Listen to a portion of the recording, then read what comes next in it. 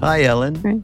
I'm Hi, Raghu, Raghu. everybody. As you know, this is Mind Rolling on Be Here Now Network, and I'm welcoming Ellen, who we're just meeting this moment, literally in the moment. And so happy to have you here, Ellen. I'm so happy to be here. Thank you. Ellen, I became interested in Ellen's work because, particularly around this new book that's coming out of hers, The Anatomy of Anxiety, Understanding and Overcoming the Body's Fear Response.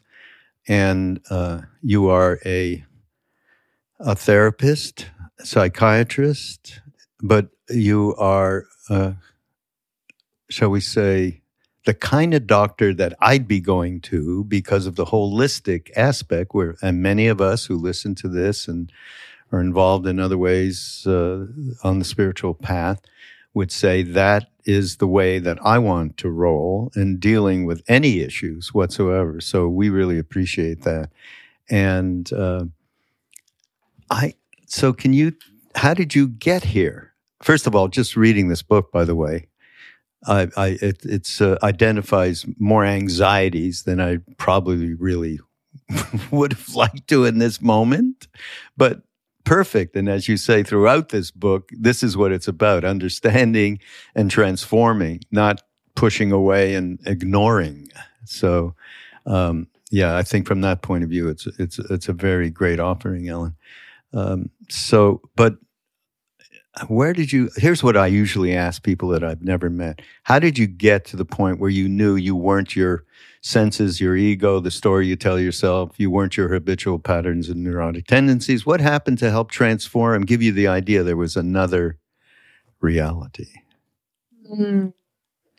Let's see if I can concisely patch together a story to make sense of what has really been a long evolution. But I think usually when people ask me, how did I end up being a holistic doctor, they assume that I started out conventional and had an aha moment and was like, oh no, I've got it all wrong and let's take this approach.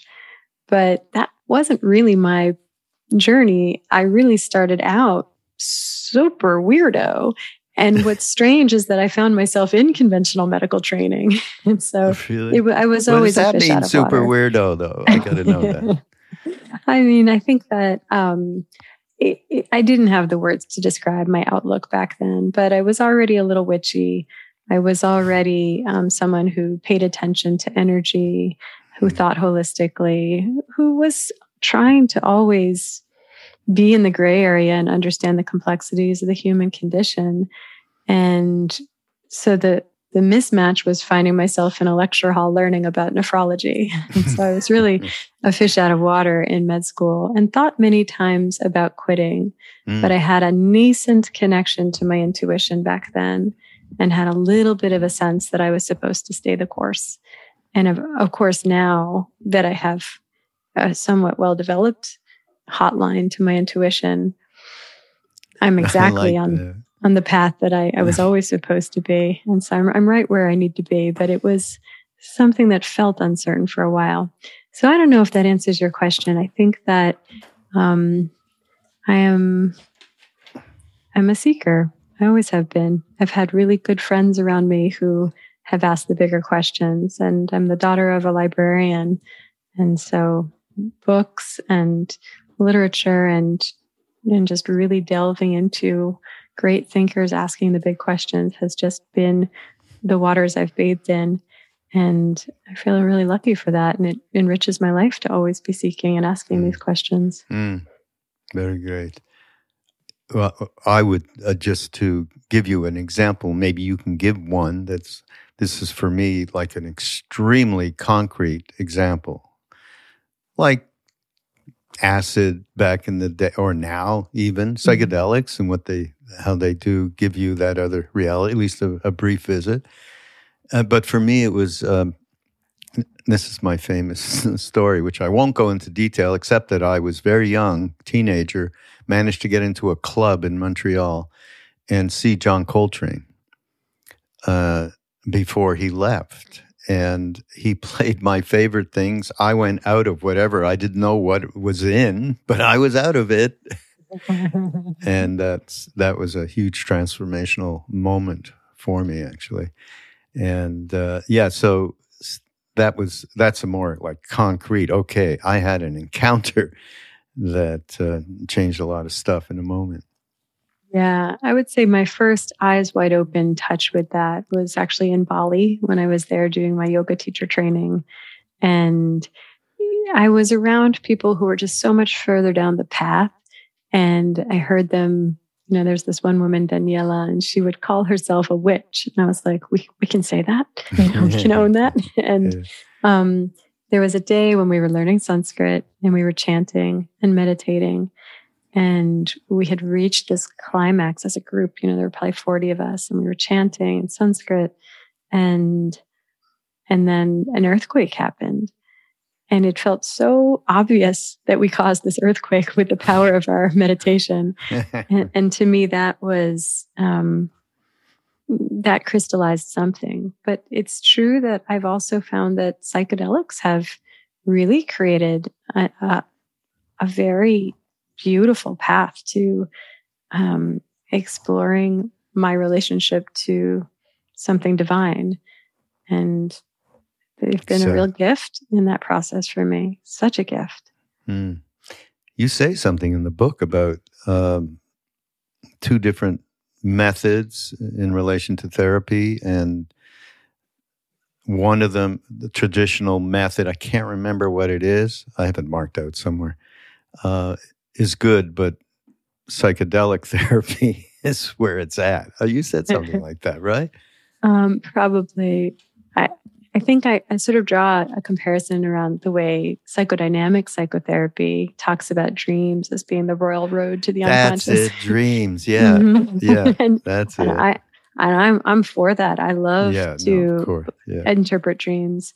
But I do find that psychedelics are like the superhighway. Yeah, that's they what take you said, exactly. Right there. But of course, everybody, set and setting and following what Alpert and Leary put together back then is very appropriate now. I always have to put that little, fine print in there. You can't just going out there and popping stuff ain't going to do it. In fact, can have not such great effects. But absolutely true. We who, were doing that back in the day often, shall we say, in Ram Dass's case, often you couldn't even qualify. Often wasn't good enough, though, that's for sure. As he said, I got to the guru, Neem Karoli Baba, who was no longer not living in subject-object thing that we were used to. So it was like, what is this kind of a thing? He said, without acid, I wouldn't have been able to really get the reality of the situation. And I remember that, and when I had the same feeling.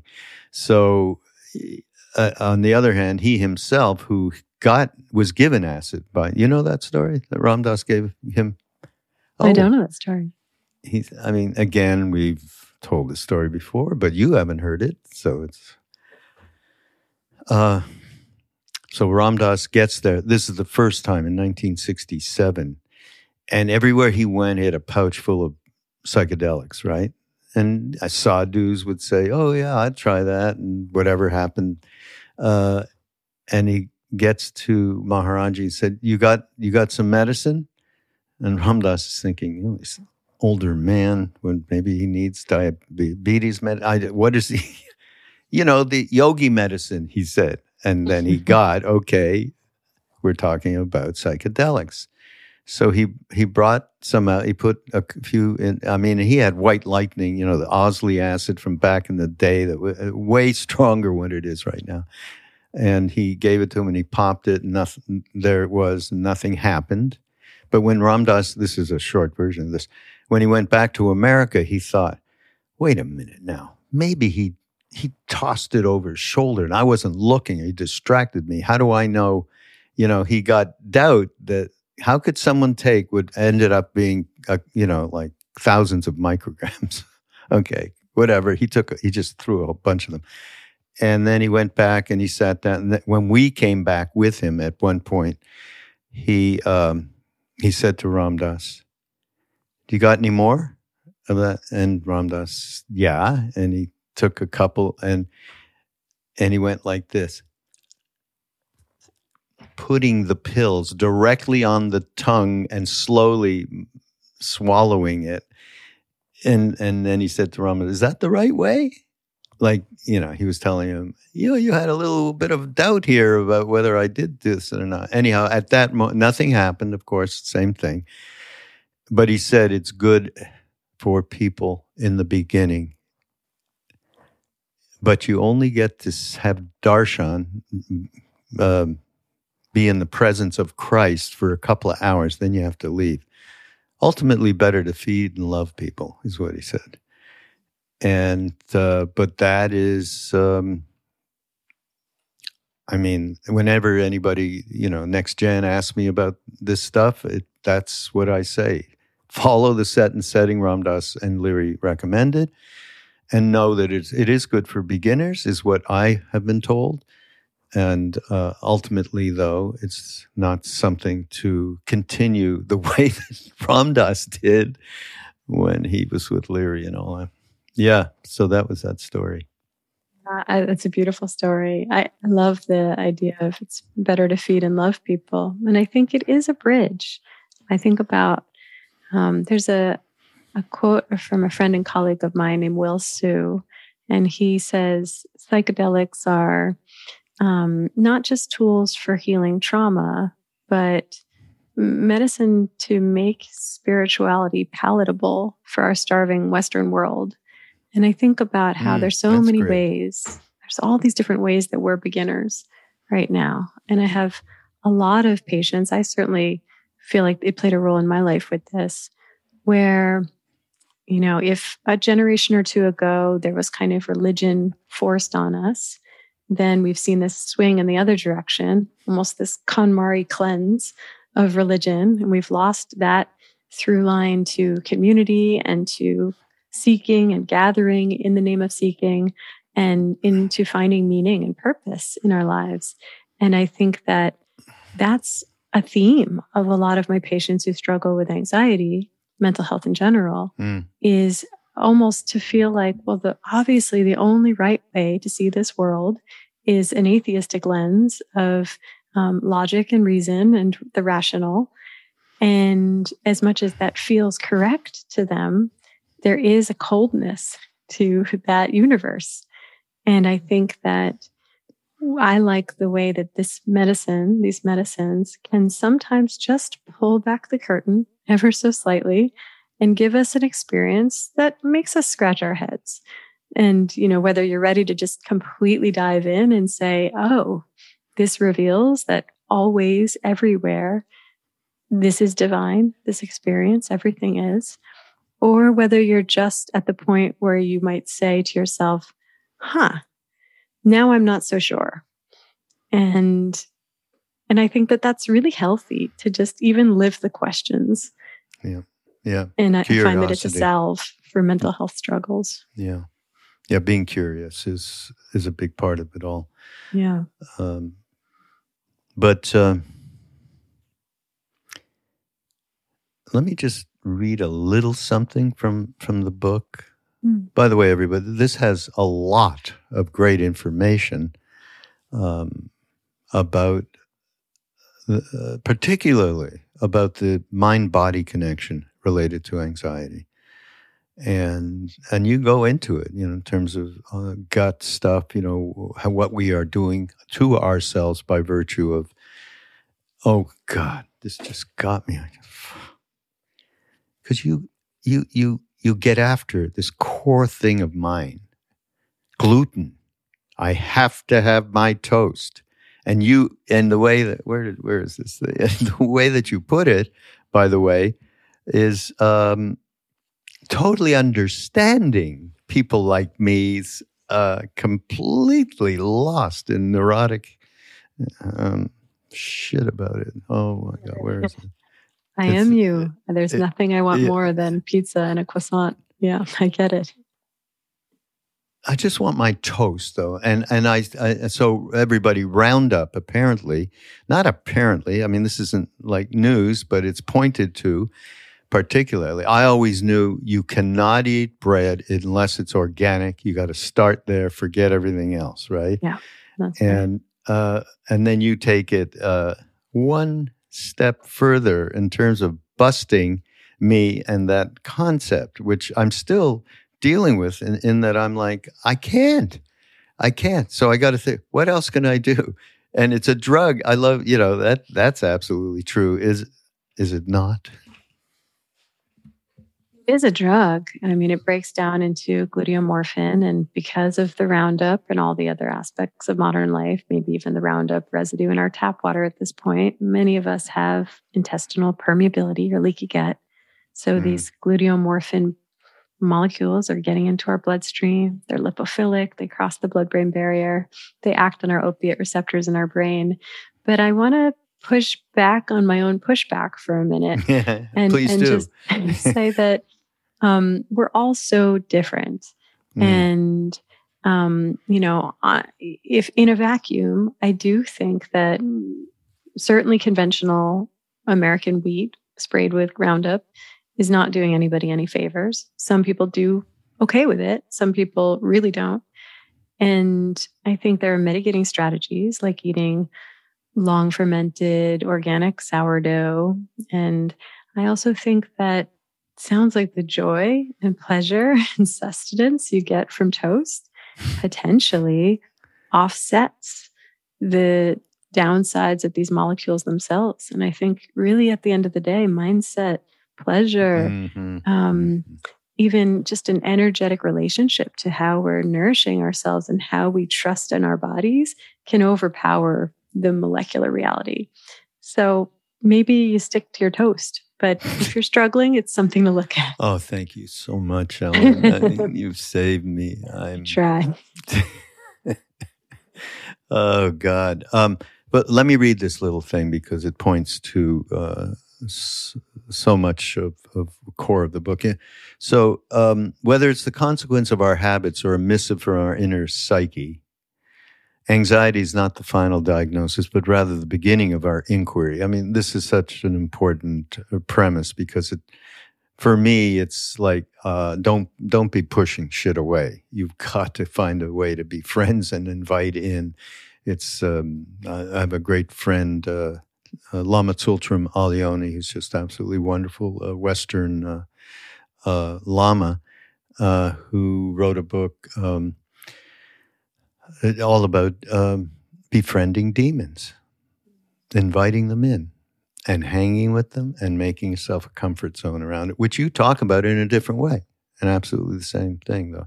Anxiety is not what's wrong with you. It is your body and mind fiercely alerting you to the fact that something else is wrong. It is evidence that there is something out of balance in your body, mind, life, or surroundings. And with curiosity and experimentation, you can work towards putting these elements back into balance. And the path forward begins with identifying the root cause, whether it is a result of an everyday habit or a sense of profound unease or both. But working towards putting elements back into balance is actually why Mind Rolling exists. The podcast is, as much as I can share, that's what I'm interested in. That's the only thing I'm interested in sharing. It's about that, life and balance. And how do we get there? And it's in all different ways. So you address much of what it is that I believe our audience and particularly myself is interested in. Yeah, this is a really different paradigm for understanding mental health. And we've all come of age, been indoctrinated with the idea that mental health is a genetic chemical imbalance. It exists from the neck up. And we think that the solution is things like medication, maybe psychotherapy. And I'm not knocking either of those things. But what I've come to recognize in my practice is that mental health is largely physical health. The brain is an organ. It's a piece of flesh like any other organ in our body. And if something is physically out of balance, you better believe that impacts the brain. And a brain out of physical balance is manifest as mental health struggles. And so it's a nice entry point. I find that it's really the low-hanging fruit is to identify the ways that we physically get out of balance and to address those directly. And then often what we think of as an identity and even a destiny in terms of our diagnoses. I am somebody with anxiety. That's my anxiety. That's the depression. We really affect these diagnoses, but it's sometimes really up for debate once somebody has addressed underlying inflammation or gotten off the birth control pill or corrected a vitamin B12 deficiency or just fixed sleep apnea. And then what you see is someone who doesn't really meet criteria for these diagnoses ever again in their lives. And so it really calls into question, what are the underlying factors causing what we call mental health issues? Yeah. Oh, there's a great quote from the book from someone we love. Problems that remain persistently insoluble should always be suspected as questions asked in the wrong way. Only Alan Watts could come up with that. I get goosebumps every time I reflect on that quote. I love it so much. On the Be Here Now network, Alan has a show it's a show for the last year. It's been up a year. And it's because Ram Dass and Alan Watts were good friends, actually. So, but then someone might read the book or address the book by virtue of its cover and go, well, I don't have a lot of anxiety, sometimes normal little things. And then you write, once we were able to target and eliminate the psychology, the physiological source of our distress, which you were just mentioning, we can then more directly address the deeper anxiety. Here's our true anxiety, folks. For any of you out there going, I'm cool, that arises from having strayed from a vital sense of purpose and meaning, which you started the conversation. At base, this anxiety is what it means to be human. That's my favorite thing in the whole book because it just encapsulates the reality. And Jack Cornfield, who's a good friend and has a great podcast and does retreats with us and so on. Constantly, the mantra is, it's okay to be human. It's okay. And this is what it means to be human. To know the inherent vulnerability of walking this earth, that we can lose the people we love and that we too will one day die. And Kierkegaard called it the dizziness of freedom. I never heard that, and I'm in love with that. This is such a central question. When I reflect on anxiety, when I reflect on the immense, profound vulnerability of being a human in this physical form, forming attachments and connections and love, this central, most important singular thing of what it is to exist. But to me, it comes to this interface around clinging. And I really connect to my true anxiety when I think about the ways that I cling to the people that I love. And I think that it's okay to be human. It's okay to feel that vulnerability. It's certainly appropriate to be overcome with immense grief when we lose people that we love. And I also think that there is space to reflect on whether perhaps something far beyond our comprehension is happening here. And perhaps the loss is not so absolute as we think. Yeah. And I can only ever be 70% there, at most on a good day. But I think that even just staying with that line of questioning, I think can really help with, it gives us permission to be human and to feel that vulnerability and to feel our grief. But it also, I think, softens the experience a bit and just helps us stay, I think, hewing to a deeper truth that's also an easier way of of navigating this vulnerable life. And I think that that's, I was listening to one of your episodes, and I think it was Thich Nhat Hanh who said, and someone was quoting him, that, if I'm not here, I'm still here. And we can come up with all kinds of ways of really demonstrating how true that is. And I think that that's where I really stay curious, is all the ways that the loss is not absolute. Mm. One of the best teachings that I quote a lot of from Ram Dass was, as humans, we can live on more than one plane of consciousness at the same time. And that's addressing exactly that. So yes, there's grief when we lose somebody. Did we not love that person? Did that person not love us? And we had an unconditionality to it. It wasn't about a business give and take. Yes, well then that does not go anywhere. Absolutely does not. And all we need is a little bit of healthy, all we need.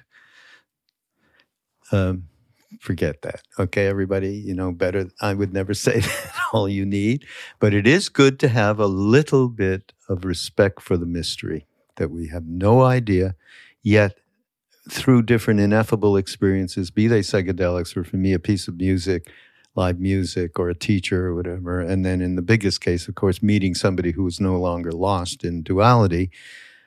And then, anything could be. Absolutely anything could be. And based on that, trust. Yeah, exactly. And I love this idea of existing in two different consciousness, two different planes. I mean, I have my waking life, and I hang out with my mom, who passed away now maybe almost 6 years ago, in my dreams. And that's where we hang out. And they're both equally valid, my lives. And I think it's Ram Dass's words. I think I thought about this so much when I lost my mom, is a love that transcends time and space. Yeah. It's not contained or limited to the physical form. Yeah, exactly. Now, some of the things that come up that are the basic perspective, I think, is really important, what you're giving people and what you're suggesting. You say, instead of asking, how can I stop feeling so anxious? The real question is, what is my anxiety telling me? What the suffering is informing. Suffering is something it's not like you go looking for it, but it's an incredible teacher, and it brings grace, because the grace of actually bumping into what it is that is behind, underneath this unease. And of course, the big one we just talked about, which is natural for everybody and is a question everybody needs to address. What are we really talking about? How do I relate with the mystery? But talking about instead of fearing and fighting, true anxiety, and how you would advise people on that level. Literally, we have such a relationship to comfort, climate control. We kind of think, let's keep the room at 71 degrees and not a degree too warm or too cold. And everything is instant gratification. You can have anything in a keystroke or in 15 minutes. And I think that we think of anxiety as a nuisance. We pathologize it. We want to medicate it away. We want it to go away. And I think that I'm on board with the false anxiety, the avoidable anxiety, that anxiety that's caused by physical states of imbalance. I see no problem with eliminating that. I don't think it serves us. But the true anxiety that has nothing to do with whether or not we're eating gluten-free or decaf coffee, it's really our true north. It's a compass, an inner compass.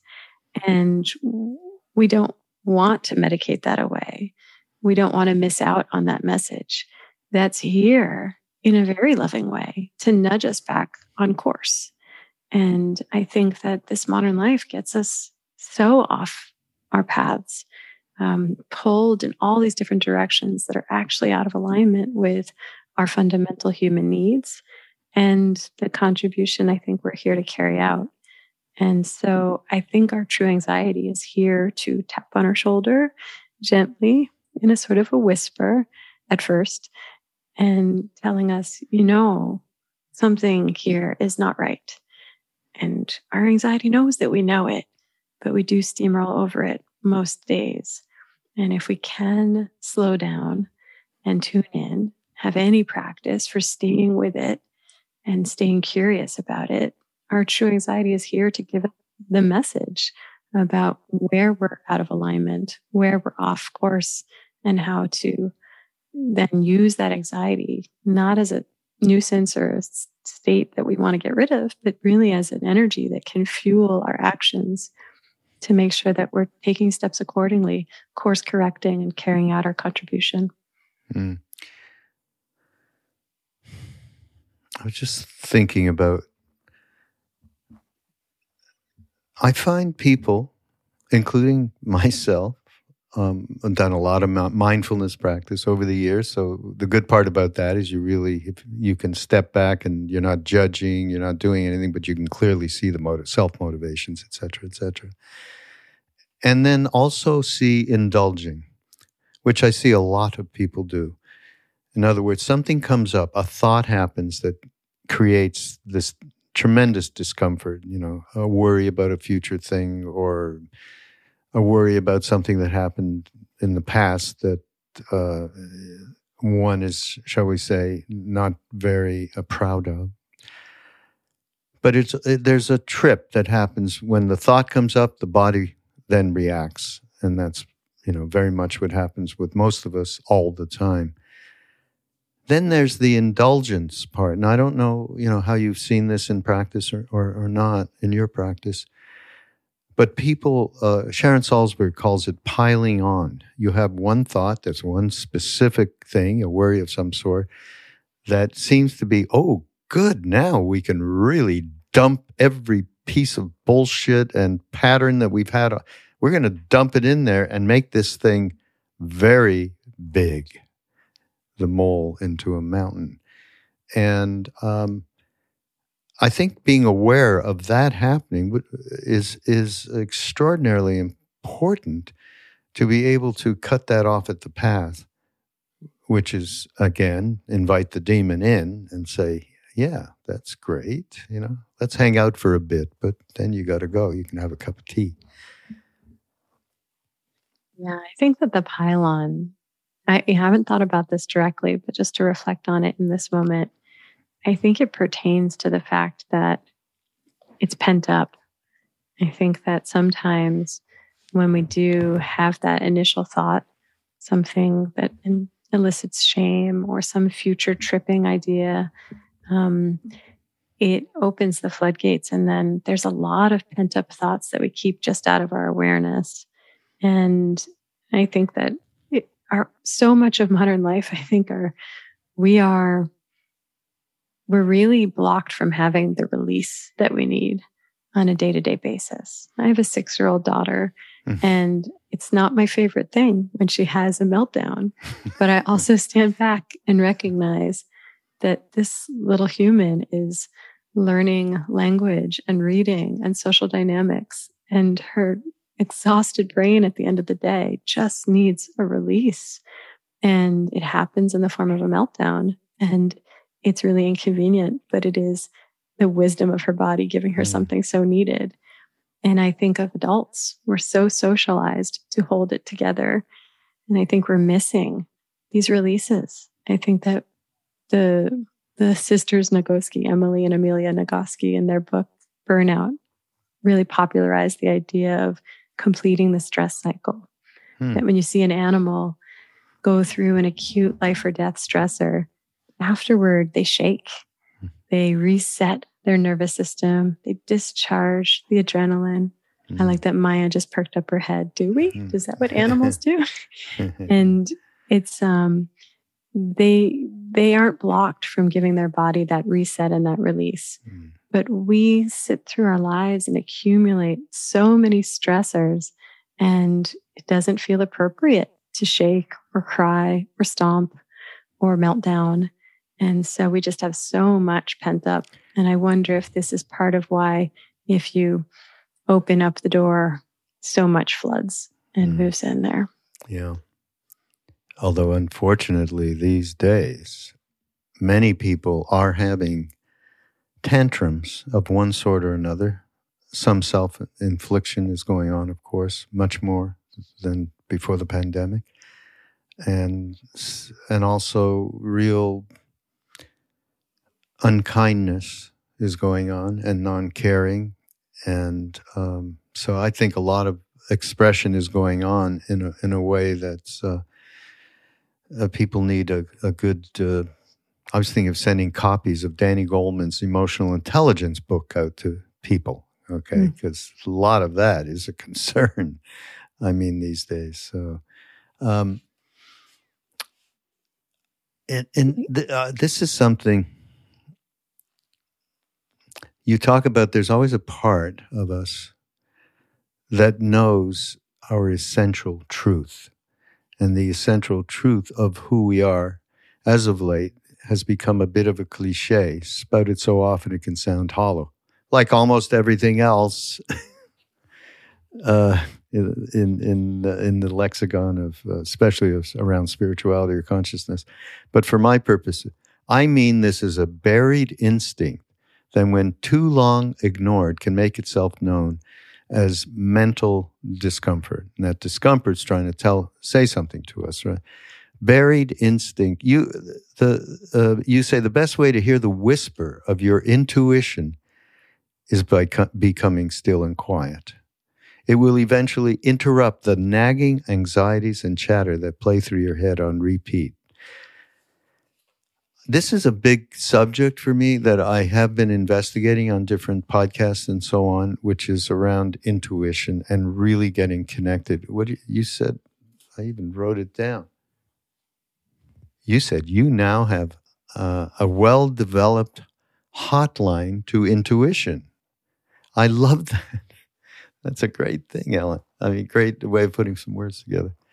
But yeah, to me, so this is what my process has been around this, talking about developing trust. And the first trust is, yes, there is something else going on aside from the story that we tell ourselves and the thoughts we believe in and the patterns and all of it. And we realize that. And then, okay, through whatever means, trust starts to happen, And I use my story of first meeting Ram Dass because he was the first person who let go of everything in the first moment I met him, and it was all about what can I do for you, not who are you and what are you to me, etc., that we do on a day-to-day basis. And from there, I was led to India. I followed my intuition there that this is I mean, it wasn't a mental thing. There was no choice. Absolute knowing, experiential knowing that I needed to follow him off to India and meet who he was talking about. But I think this is the most important thing, is for people to, once they realize that there is a way to trust what you are talking about, the deepest part of ourselves. And once we realize that, and that we create a trust that really does connect us with the deepest part of ourselves, call it intuition, guide. Ramana Maharshi, the great Indian saint, said, God, Guru, Self, one, right here. So, can you talk about that? Yeah. Intuition, trust. It was such a learning for me because I grew up, I think, intuiting that it was vulnerable and perhaps even kind of unsafe or unwise to be someone who sits in my intuition and lets that guide me. I felt like I was living in a world where what was celebrated was skepticism and rationality, and I wanted to be accepted. I thought of it as the boys' club. I didn't want to be seen as irrational or sensitive. I had a sort of self-loathing misogyny about that. And so I wanted to be someone who was good at math and really rational. And so I really suppressed my connection to my intuition for a long time. And I think about the Taoist concept of the yin yang, and it's, we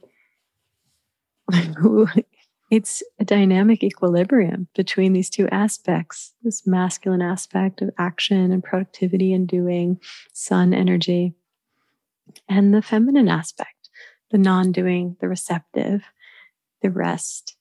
And I think that the problem is that our culture is obsessed with yang, and that's really all we value and celebrate. And if you catch anyone in our culture celebrating the yin, if you look beneath the surface, what you find is that we're really only celebrating the yin in service of yang. I see this in my patients. I want to start meditating so that I can be more focused at work. I want to get a good night's sleep so that I can do a good job at my presentation tomorrow morning. And so it's really just yang and yin's clothing, and it's exhausting. Oh, explain yin and yang a little bit. I'm not sure if I fully can do it service, but do it justice. But I think of yin, the dark aspect of the yin yang, as that feminine aspect, the resting, non-doing, receptive moon energy. And yang is this masculine, rational, active, doing sun energy. And they exist in dynamic equilibrium. And just as you get into a crescendo of yang, there's still a little dot of yin in there. And then it reaches a tipping point where it begins the progression of crescendoing yin, and around and so forth it goes. And I think that when it exists in dynamic equilibrium, and when we equally value both, we really thrive. I think it's the truth of nature. It's the truth of us. But we're living in imbalanced times where we celebrate the yang and we devalue the yin. And so for me, my journey to intuition was to start to value the yin and to basically discard this idea that I belong in the boys' club, that I'm right alongside them celebrating only yang and devaluing yin. And I had to really celebrate what was irrational or feminine. And for me, it does relate to trust, because once I finally dusted off that connection to intuition and practiced how to hear it, how to trust it, how to let it guide me and steer my decisions, I've learned that it really does not lead me astray. And in those moments when I want to flirt with despair or conceive of this universe as a cold, senseless place, I come back to the fact that I have this connection to intuition and that I've experienced this golden guidance that's created nothing but more beauty and love and connection and purpose and expansiveness in my life. Mm-hmm. And I have to believe that this can't be such a cold and senseless place after all. If that guidance is there, I'm inclined to trust the overall experience, even when there's suffering, even when it's challenging, when things are not pretty. And I think that I come back to my connection to intuition to help galvanize that feeling of trust in whatever this is, whatever's happening here. Mystery, yeah.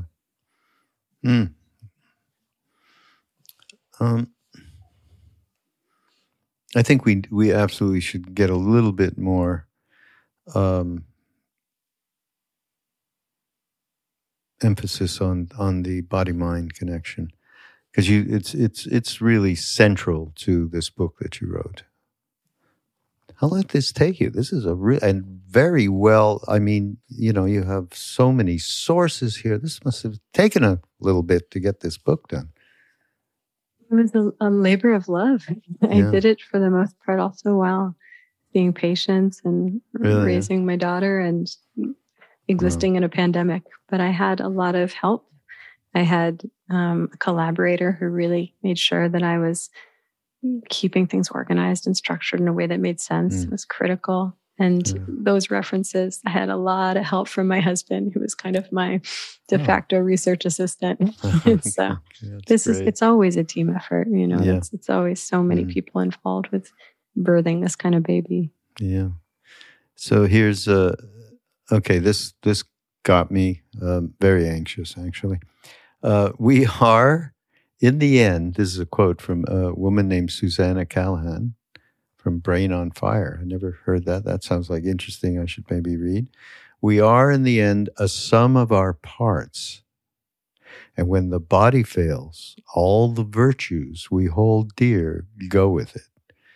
Okay, that's probably, if you want to list any of, my anxiety high point, that would be it right there. I read that and I went, oh, Jesus, God, yeah. I mean, it's... Can we talk about that for a minute? Yeah, I think her name is it's different than you expect. It's Cahalan. Cahalan. It tricks the eye every time. Oh, yeah. I'm sorry. No, that's okay. Susanna. For her, yeah. Yeah. I think that, the way you bring it up now, it catches me a little bit off balance, because I think of this as such a liberating and empowering view on mental health, rather than seeing it as a chemical imbalance that's genetic, that's a destiny, that can really only be treated with medication. I want to empower people to see that so much of mental health is based in the physical body, and that's easier to address, and it can change. And so we can keep the physical body in a state of better balance, and mental health improvements follow. And I think that the anxiety you're bringing forth, which is very fair, is that sometimes, in spite of our greatest efforts, the body fails. Not sometimes, it will. It will. It does. We age, and it's an imperfect machine. And I think maybe the message is too harsh in that respect, because not all of our virtues fail as our body does. In many ways, I've been thinking about this a lot lately. As our bodies fail, it actually expands our capacity for empathy, and we gain virtues. We gain the ability to connect with other people that are struggling. Yeah. You say this, I'm sorry to interrupt, but it just lit up the reality that was Ram Dass. He almost died from a stroke. He lived for 22 years or so, and basically became who he was pointing to when he had the gift of gab. I mean, he was incredible.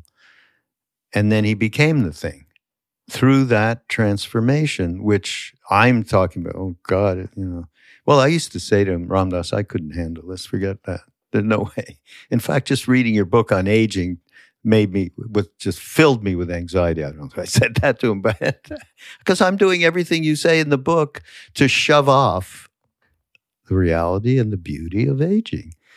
And he laughed. We had a good time around that. But that's what happened to him. What you just said is exactly what his whole life transition was about. Becoming somebody it wasn't a minus, it was a plus. Can you imagine that? A stroke, half paralyzed, in a wheelchair for 22 years. And it was which is the reason for that movie, Fierce Grace. I don't know if you saw that, but of course. Yeah. So yes, thank you for reminding me of what was right in front of me for a long time. I think that especially someone in Ram Dass's position, your position, I think even my position as a psychiatrist, where I'm holding space for my patients suffering, I sometimes feel like this universe uses me as a vessel, and I go through certain things and experience losses, experience medical issues, experience sensitivities that are meant to help me apply them to other people, to apply the learnings. Yeah. And so I sometimes think, when I'm going through a miscarriage, for example, that's my experience. And I think it's really important that I have that experience, because I hold space for a lot of women having that experience. Yeah. And I think that there are ways that when my body goes through something, I get learnings from it that I think it's part of my unique role here is to translate that and to help people, whether it's feel less alone or have some strategies for supporting themselves. And so it actually, it makes aging and mishaps and struggles not only feel less like something like a reality I want to resist, but it even gives it a quality of purpose. Yeah. Absolutely right on. And since we're kind of out of time, but let's close this with probably the most, in my mind, important antidote to anxiety. And it's out of your chapter, Connection is Calming. And the quote from Georges Vaillant, I'm going to say it in French because the 75 years and $20 million expended on the grant study points to a straightforward 5-word conclusion. Happiness is love, full stop. Love that. But the reality is, and you talk about it here, it's all about the relationships and the connectivity that we have in our lives with other people. We can see that we really are coming from one heart. I am just like you. The deep, His Holiness Dalai Lama says all the time, we all want to be happy. We have more in common than we do otherwise, and so on. And the ability to get together, which has been probably why so much mental health issues in the last couple of years since the pandemic, because of the isolation and so on, is profound. And it's part of what we at the foundation, Love, Serve, Remember Foundation, try to do in terms of getting people together. And it's been online mostly, but now, praise God, we're going to be able to go out and have retreats.